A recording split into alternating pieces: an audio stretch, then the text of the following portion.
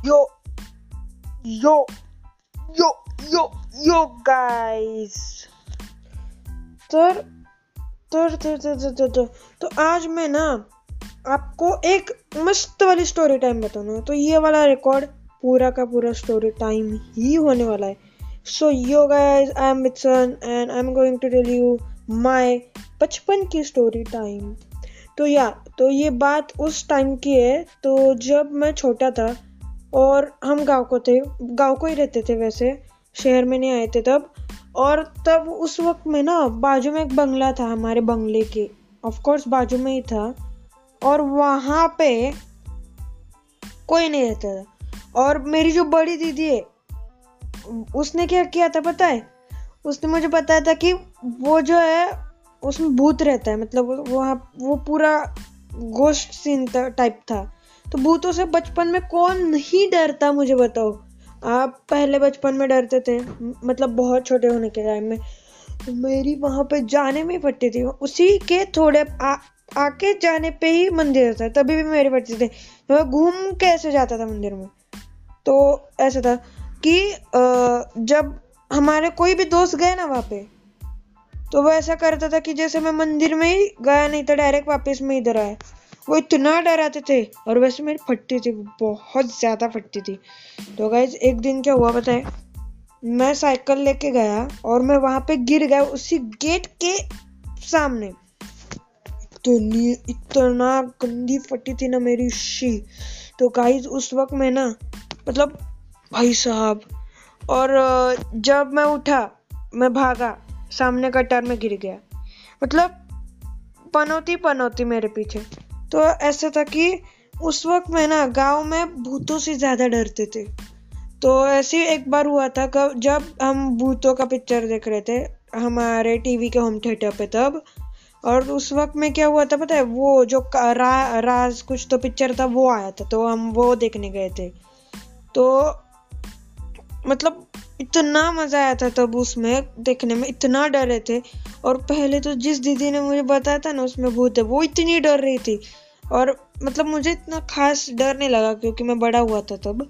और जब पिक्चर का जो सीन हुआ और जब हम बाहर आए, तब असली मजा आया। बिकॉज वो कहते हैं ना कि मतलब ऐसे सीन खराब कर देना, वैसा हम जब बाहर आए ना, तो मैंने सब कुछ एक्सप्लोर कर दिया कि ऐसे ऐसे पिक्चर होता है, फिर ऐसे ऐसे होता है। मैंने अपने दीदी को बताया।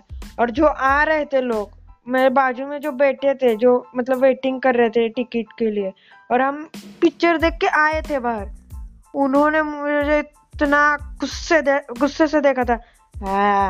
मैंने पूरा एक पिक्चर ही पूरा निकाल दिया बाहर। मैंने पूरी पिक्चर की स्टोरी बता थी। कार्नेज का भी मूवी आया था, मेरा दोस्त देखने चला गया था अभी परसों, मतलब परसों नहीं पहले। तो मैंने पूरा पिक्चर बता दिया उसको। वो गया ही नहीं उस दिन देखने, उसको पता था अब क्या होने वाला है, उसको मजा ही नहीं आया उस पिक्चर में। तो ऐसा होता है कि मैं बता देता हूँ, मैं जब देखता हूँ वो बता देता हूँ मैं।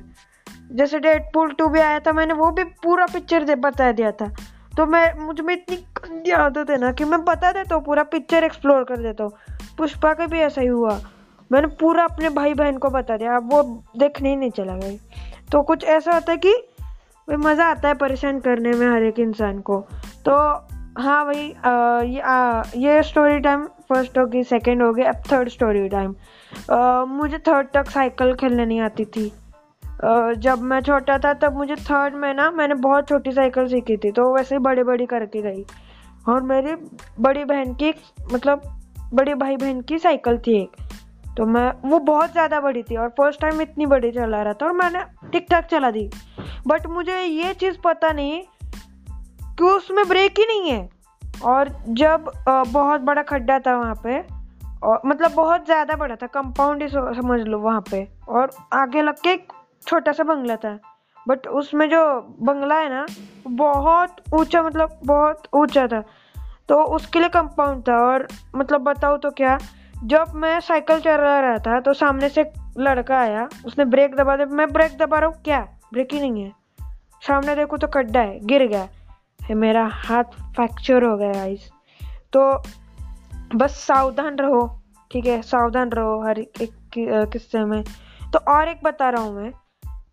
तो मुझे अभी भी हंसी आ रही वो सुन के। जब हम फुटबॉल खेल रहे थे तब एक आंटी थी, मैंने बहुत जोर से किक मारी थी, और उस आंटी का घर कौन से फ्लोर पे, माना तो वो फर्स्ट फ्लोर पे था। हम जब यहाँ पे आए थे शहर में, और फर्स्ट फ्लोर पे इतनी जोर से फुटबॉल की किक मारी, और वो इतना जोर से उस आंटी को मुंह पे लगा।